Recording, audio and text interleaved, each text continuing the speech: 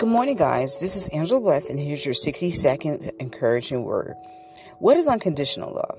The term unconditional love has been coined in many Christian circles today, and it comes from the original Greek word agape. The agape means to love someone, to welcome, to entertain, to be fond of, or to love dearly. And agape love is usually shown through what they call soulmates, maybe father or son, mother and daughter, and so forth like that. But I'm going to read you Matthew chapter 5, verses 43 through 44.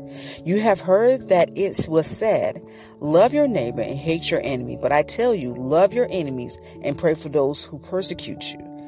Amen. And some of us can see that as, I'm not going to love anyone that's hating on me or anyone that did me wrong.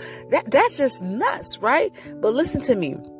Your enemy can do more for you than anyone that's in your corner can do for you. And I'm a firm witness to that. When you pray for others, when you love them, God will continue to prepare a table in the presence of your enemies. Show love. Love can change a whole lot of things. Not you changing people, but love can change things. Amen.